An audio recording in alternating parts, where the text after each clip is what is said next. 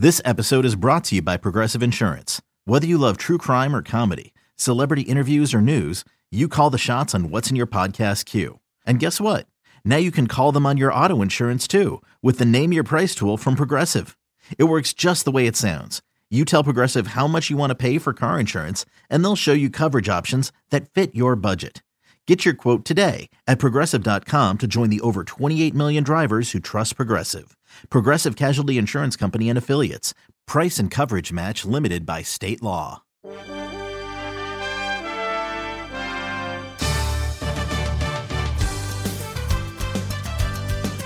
And it's time once again for Mariners Pod. Thanks for being back. Hope you had a great weekend. We're going to cover the series against the Red Sox, have some highlights for you. And a very fun conversation coming up. Shannon Drayer had a long conversation with Will Vest. Such an interesting guy. Really fun to talk to. So that's going to come up in a few minutes. But a successful weekend for the Mariners in Boston as they split with the Red Sox. A very entertaining series. And it started with the first game on Thursday. A game that, well, it saw Mitch Haniger once again have a pretty big night. 0-2 pitch. Swung on. Sent to deep center field towards the triangle. That baby's carrying out of here. A 3-run check by Mitch Haniger. 7-3 Seattle. Got it on an 0-2 pitch and drove it out. What a big cushion now. 7-3 Mariners in the top of the 10th. Haniger extended the Mariners' lead in extras. The 3-run home run, also walked a couple times in the ball game. He continues to sizzle. Justin Dunn was good, too. He went 5, gave up a couple of earned. That was it. And the bullpen slammed the door, and that's really been the story for the Mariners. It has been the common thread in Mariners wins. The bullpen with an ERA just a touch over 1. They are keeping the Mariners in games when they fall behind early, giving the offense a chance to push them across, and they're slamming the door late, keeping teams from coming back, and they have just been sensational as a group. So the Mariners take Game 1 of the series against the Red Sox. Game 2 would go to Boston 6-5. And they didn't have much going until Kyle Seager stepped up and swatted a 3-run home run in the final inning. And that would be pretty funny considering what would happen the next day with Kyle Seager. And the pitch to Seager, swung on and a fly ball into center field and deep, going back into the corner, going back. Verdugo still going back, and this one is off the base of the wall at 420. 1 run will score is Haggerty. France around to third, and France comes in to score as well. Kyle Seager in at third base with a triple into the triangle. 2 runs are in, and the Mariners have a 3-0 lead, and already what an afternoon for Seager with 3 runs batted in, 1 in the first and 2 here in the second. Well, it's a funny game. You can go for a lengthy period of time where you couldn't hit water if you fell out of a boat. All of a sudden, you get in a streak. Here's a swing and a fly ball into center field and deep. Verdugo going back, and this one is off the top of the wall in straightaway center field. Seager in at second. Up with the ball is Verdugo. The throw in. Kyle Seager with a double off the wall in straightaway center field. He has a single, a triple, and a double, and now he's a home run away from the cycle, and we're only in the top of the 5th inning. That one almost got out to center field. So when it was all said and done, he hit for the cycle in 4 straight at-bats, going back to the previous game, was a home run away from the cycle in Game 3 of the series. Mariners win 8-2 as they got a great outing from Chris Flexen. Flexen, his pitch. Swung on, ground ball right to the shortstop, Crawford. Underhands to second for the out, and that is the inning. What a day it's been for Chris Flexen. A career-high 7 innings, a career-high 7 strikeouts, and just 1 run allowed at Fenway Park against the mighty Red Sox. Career-high 7 innings, career-high 7 strikeouts, and against a team that's really been the best offense in the American League. He was dynamite, and the Mariners take Game 3 of the series as we will take a listen to what Chris Flexen had to say after that start. Hey, Chris, about today, I know you've been, four-seam, cutter, and mixing in some of the other stuff well, but I thought from watching the broadcast that the four-seamer really had some good ride and some good late life to it. Is that the best that pitch has been for you this year? It might have been this year. Yeah, I definitely felt pretty good with the fastball. Was able to execute it very well today, down in the zone and up at the top, and was able to have all four going for me today. Just like kind of how you've redefined yourself as a pitcher, do you find yourself getting more and more comfortable about how that works at the MLB level with each start? It seems like every start gets a little bit better. You have a little bit more of an identity and an idea of what works. Yeah, each time, continuing to learn, develop, continue to gain confidence, trust myself, sticking with the plan, and, keeping the same mindset every time I go on. That's win a ball game. Chris, given your unique journey, especially having to go overseas to pitch and come back, what is this first month and what have these 4 starts meant to you? Does it sort of reaffirm that, hey, all the work I did over there in Korea and to get my body in shape, that it's really paying off? Or just basically what's this month meant for you? Yeah, it definitely shows that it's paying off, the work to put in to get better. And each week, each bullpen session, always trying to, get better and continue to build off these outings. These first 4 have been great for me. Helping the ball club win games, and defense behind me has been unbelievable. You had some big plays today, but it's ultimately just continuing to build confidence and trust yourself. What pitch turned things around for you? I think being able to execute and command all 4. I know the cutter is something that's new. I threw a slider previously, and the cutter is, I think, something that's more of a pitch that I can command a lot better and execute when needed. But the curveball is still the same. I think the changeup has gotten better, and still throwing a straight 4-seam fastball, and just being able to execute and command it a lot better right now. And here is what Kyle Seager said after his big ball game. When you're single, double, triple, and the team's leading, are you thinking homer in your mind when you're up in those last 2 PAs? The thought crossed my mind, yes. Absolutely. It was not something you go into the day thinking about, so that was pretty cool for me. It was definitely something a little bit different for me.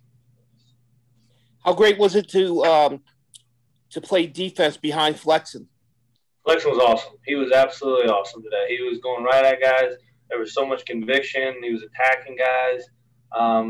Even the few guys that did get on, he was getting ground balls. We were getting no play balls. I mean, he was on tonight, and it was a lot of fun to play behind. The last 2 games you've had, you got your bat going. How'd you get it done?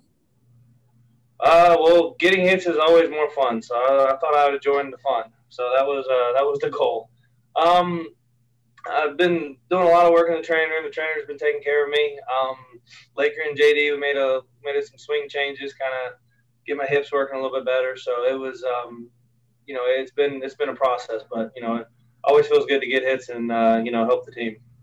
Kyle, it wasn't we heard about a ritual before yesterday's game where there was some cleaning out of some bats and some other things in the clubhouse. Can you explain that at all? And is it a religious ritual or is it a baseball ritual? What are we doing there? It's happened a couple times over the years. I think I'm going to blame Brian Stiles. I think some of the bats he was ordering me were right-handed bats, so they weren't really working. So we were able to get rid of those, kind of go through them, figure out which one's working, and then, go from there. Game 4, with the Mariners a chance to win the series, did not go their way. Nick Margevicius got the start, and he only lasted a third of an inning. He walked 4, just did not look like himself at all. He's going for an MRI today, so we'll have news on that as we move through the week. But really tough day for him after he was lifted early from his last start.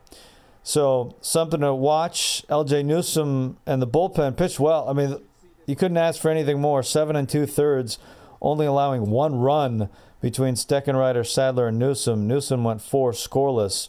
So we'll see what happens with the rotation moving forward as Boston gets the win in the finale of the series, 5-3 the final. Here's what Scott Servais said after the final game.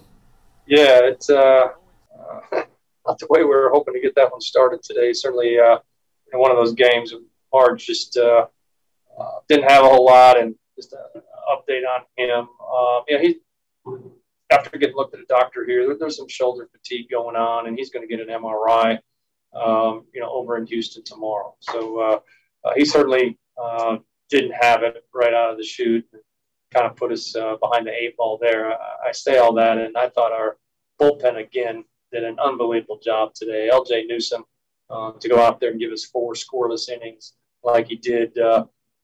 Obviously he gave us a chance to come back in the ball game, but even more importantly than that, what it sets us up to do here going forward, because we didn't have to run through every guy in our bullpen today. So LJ, player of the game for me, and don't have any players of the game and lose the game, but really key there today. So, concerned about Marge, just not coming out right, and just didn't have it today, and no command of his fastball at all. So with that, I will take questions.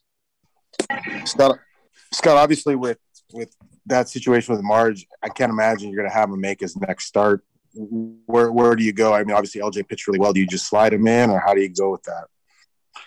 Oh, we'll talk about it here in the next few days, but that's LJ's track record. He has been a starting pitcher throughout his career, and I thought he was outstanding today.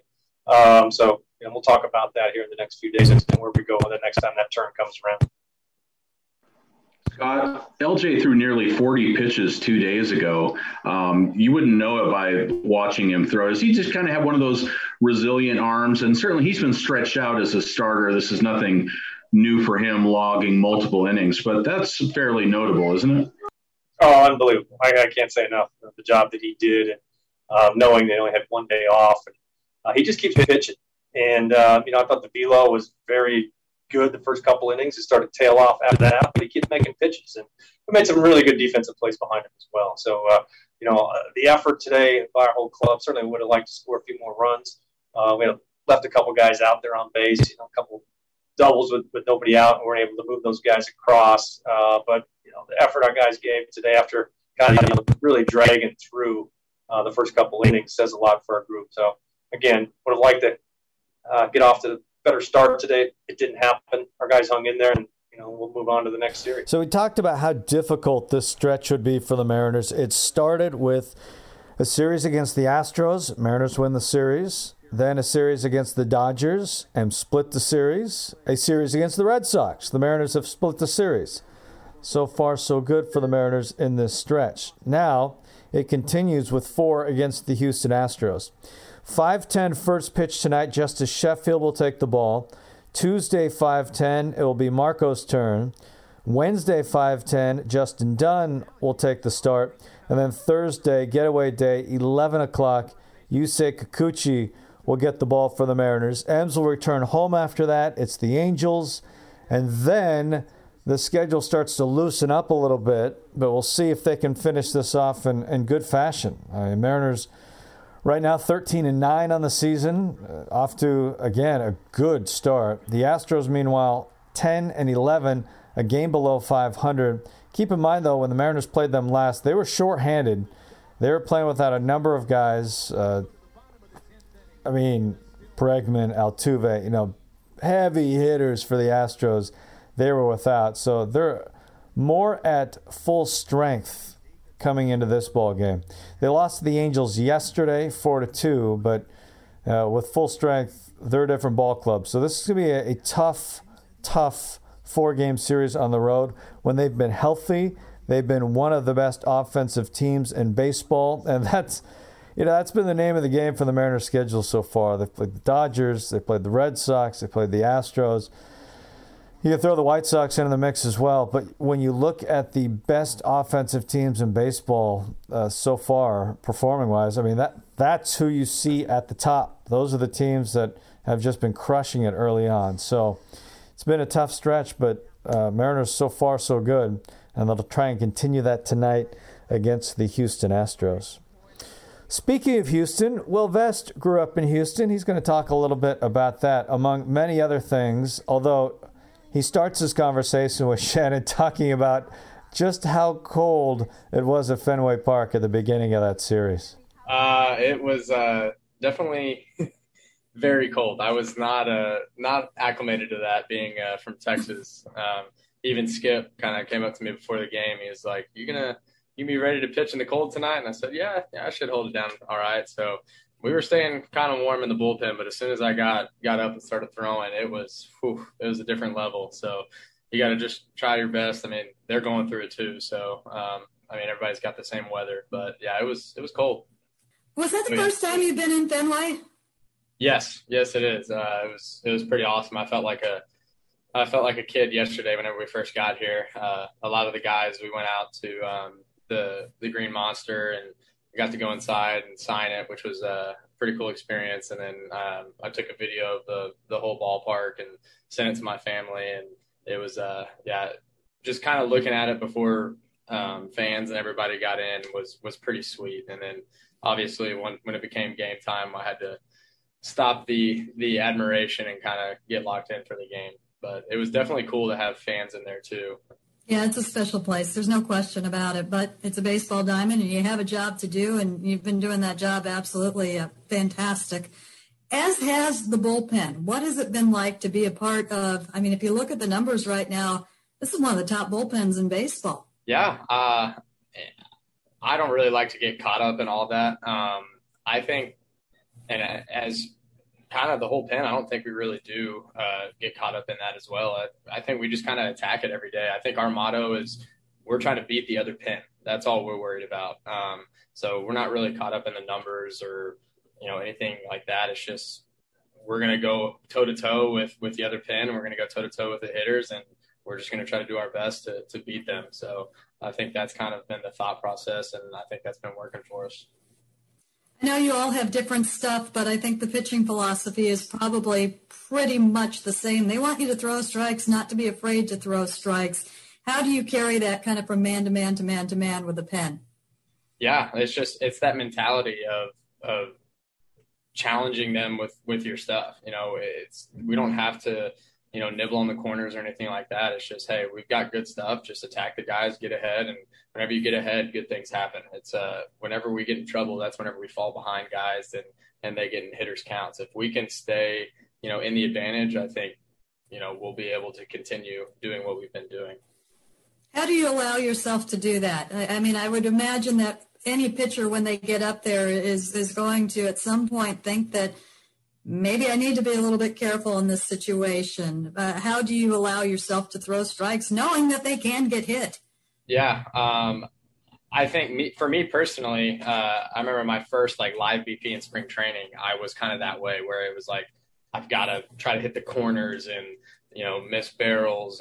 And I was worrying about being too fine. And after talking to Woody and Skip, they were just like, you've got good stuff. Just throw it over the plate and good things are going to happen.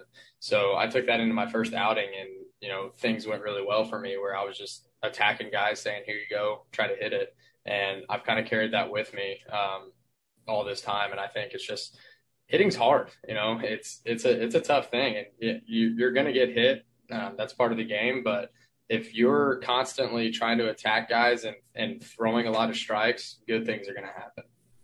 You spent a lot of your life as a hitter. How much do you take that into your pitching? Yeah. So knowing that I wasn't a great hitter, I know how hard it can be. So I kind of use that to add a little bit of confidence and saying, look, it's not easy for them. So don't make it any easier. Don't fall behind or don't try to be too fine. Just attack the guys and things will work out. What's the best piece of advice you've gotten from a teammate since the season began? Let's see. I mean, honestly, just I've got it from Skip. I've got it from a lot of other guys of just, it's still baseball. It's 60 feet, 6 inches, whether it's in a big league stadium or a minor league stadium, it's still baseball. You still get outs, the rules are still the same. So nothing changes other than the fact that we're playing on TV and there's more people in the stands, and that shouldn't affect, what we're doing on the field. And I think that's really helped me kind of normalize being in the big leagues. How much did you need that in your first outing? I mean, you came out, and by watching you, it looked like you'd been doing this forever, but there had to be adrenaline and nerves and whatnot there. There was. There's been 2 outings. My first outing and against the Astros. Those 2, I definitely had a lot more adrenaline than normal, and I was a little bit more wild than normal just because I was amped up. So, I was glad I was able to kind of calm everything down in those situations, which I think in the past that was something that I struggled with, was not letting the game speed up on me a little bit. And it's come natural to me up here. And like, yeah, my wife and friends have even pointed out, they're just like, dude, you look so calm on the mound whenever you're pitching and everything. And I'm just like, yeah, I mean, I've got a new mental approach to it of just attack them. It doesn't matter. You know, it's baseball, whether it's minor leagues, big leagues. What is your favorite part of your baseball day right now? So that's funny that you asked that. I think after the first series, me and Sadler were out in the outfield, and we were shagging BP, and I looked at him, I was like, dude, you know what my favorite thing about being in the big leagues is? And he kind of laughed and was like, everything? And I was like, yeah, and everything's great. But I was like, it's that want to win again. Like, you're emotionally invested in every single game. You know, in the minor leagues, it's tough because, you know, you want to win, but you're trying to develop and get to the next level. And that's ultimately the end goal, is just moving up. And now that you're here, it's like, you're no longer worried about that. It's like, now you're invested in, it's like a team environment again. And every game you want to win. And so it kind of takes you back to college, where like you're emotionally invested in every single game in college because you're trying to get to the playoffs and ultimately trying to win the College World Series. And so it's the same thing here, that I missed that because I hate losing. I'm a big competitor, but in the minor leagues, it was almost just like, oh, well, we lost today, whatever. And now it's like, it stinks whenever you lose, and whenever you win, it's like, heck yeah, this is awesome. So just being able to kind of celebrate that with teammates and enjoy that and go through those emotions, I love that. That's probably my favorite thing. We know the story. Turns out you were Scott Service's neighbor when you were growing up, and the hitting the tennis balls into the yard and getting them back. That's fantastic. I also heard from Steve Sparks, the Astros broadcaster, former knuckleballer, and he remembers seeing you as a kid playing in, I believe it was Sugarland. Is that where you were? Yeah. Oh, yeah. We were in Sugarland. We played at First Colony Little League. So yeah, I played with his son for a little bit, or I think he was a year or two below me, but yeah, we would run into each other up at the Little League fields and stuff. So I'm sure everybody says this now, but they all had you pegged to be a big leaguer someday. You were not sure they knew it as a pitcher. I think they probably would have said a shortstop, but yeah, I ended up making it. So what was the baseball scene like for a kid growing up there and playing baseball as a kid? It was awesome. My parents joke all the time that I was raised at that Little League field because I had two older brothers, and my dad was coaching. He was a part of the board there, and we were a big part of that Little League. You know, my dad and my middle brother, they almost made it to the Little League World Series. They were one game away. But yeah, I was getting hauled up there and just watching my brother's games, always playing. And that was it was the life. I mean, it was probably 4 days out of the week we were up there at the Little League field playing baseball. And another good thing about being in that area was being able to be so close to Elkins High School. That's where Rick Carpenter, he coached over there. So Matt Carpenter with the Cardinals, he came and played through there. They had, you know, Chad Huffman, Royce Huffman, James Loney, like all these dudes that were just unbelievable. And that's who I grew up watching. So growing up in that Sugarland area was definitely a blessing, because from day one you were experiencing really good baseball. So yeah, that was pretty awesome. Who's your favorite shortstop to watch? My favorite player growing up, I mean, he played a little bit of shortstop, more second base, was Biggio. I loved watching him play. That's who I kind of emulated my game after. He was just a dirtbag. My dad would always point out, you know, he was always the first one on the field, first one off the field. You know, he would run to his position.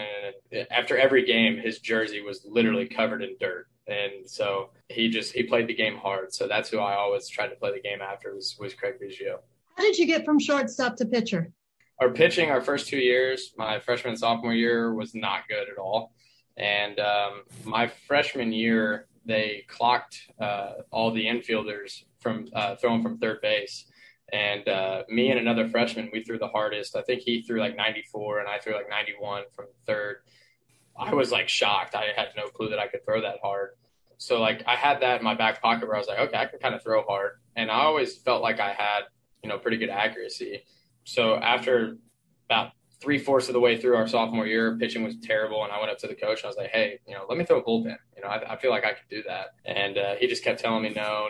And then finally I annoyed our assistant coach enough to where he told our head coach, Johnny, he was like, let's just let him throw a bullpen and then we'll be done with it. So I threw a bullpen at the end of practice one day and it wasn't bad. And he was just like, all right, well, let's see what we got here. So we had like 2 weeks left in the season. So he was like, just go during summer ball, go try to throw some innings, and didn't really get to throw that much that summer. But then I came in that fall as a two-way guy. So I would, do my whole practice as a shortstop, hit, throw, whatever. And then at the end I'd go throw a bullpen. And that's kind of how that started. When did you have an idea you might be able to do this for a living? Whenever I had surgery, I tore my UCL on scout day. There was a bunch of scouts in the stands, and I think I had faced two hitters, and I tore it on the second hitter. And I think I had hit like 94 that day. And Johnny, our head coach, came up to me and said, hey, there's a scout that, told us to keep him updated with you. He knows that you're probably going to have to go through surgery, but he was impressed and he wants to keep up with you. So through the first couple weeks, like after we got the diagnosis that I had tore it and everything, I talked to the coach and he was just like, all right, we're not going to make that mistake again. Whenever you come back, you're going to be either a pitcher or a position player. You got to make a decision. And he was like, honestly, if I were you, I think you've got a shot to make it if you go the pitching route.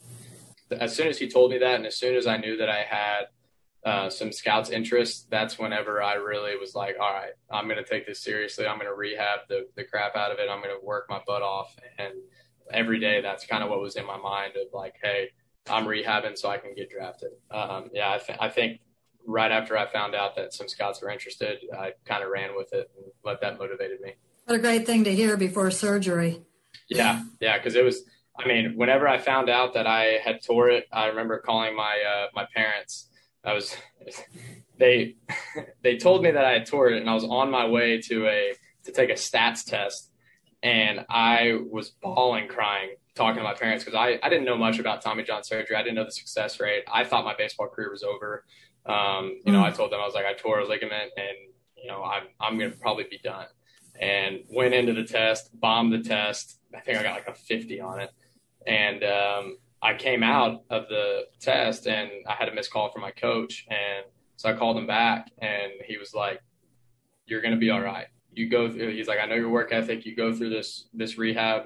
You're going to come back as a pitcher. I promise you, if you do this right, things are going to work out for you. You just got to work your butt off. And so that kind of gave me some motivation and kind of changed my attitude about it a little bit. I was definitely down in the dumps at first. And then after I was like, all right, we can kind of let this beat me or I can beat it. So you get drafted, you grow up in one organization. The next thing you know, you're in another organization. When you came to the Mariners, what did they give you? What did they tell you? What did they kind of want to see from you this spring? They do a really good job of letting you know what makes you good, especially for me, not having a lot of experience under my belt as a pitcher. My first few years in the minor leagues, I was trying to figure out who the heck I was or what I did well, what kind of a pitcher I was. I was always toying around between throwing a 2-seam, 4-seam, curveball, slider, like all this different stuff. And then once I got here, it was just like, hey, these are your 3 best pitches. These are where you need to throw it. Go out there and do it. And it just simplified everything. There was no longer a guessing game of trying to figure out what makes me the best. They had that for me, and they were just like, here you go. It was, I talk to Sadler all the time, and it's like the way he describes it is it's like they're giving you the answers to the test, or like a cheat sheet at least. And so that helps us so much whenever you just simplify things. And so day in and day out, you go in and you're just working on those specific things, and then you become better at doing that. So that was just the biggest thing, of just them identifying who I was as a pitcher. Okay, picture this. It's Friday afternoon when a thought hits you. I can waste another weekend doing the same old whatever, or I can conquer it. I can hop into my all-new Hyundai Santa Fe and hit the road. Any road. The steeper, the better. Because my all-new Santa Fe is available with H-Track all-wheel drive, so I can hit the trail without a worry in the world. Heck, with 3 rows and best-in-class rear cargo space, I can pack the whole family in with all our gear. We've got available dual wireless charging for our phones, so we'll never lose touch with civilization, and we won't lose touch with the primordial power of Mother Earth. So which is it? Waste the weekend or do something a little more epic? And conquer it in the all-new Hyundai Santa Fe. Visit HyundaiUSA.com or call 562-314-4603 for more details. Hyundai, there's joy in every journey.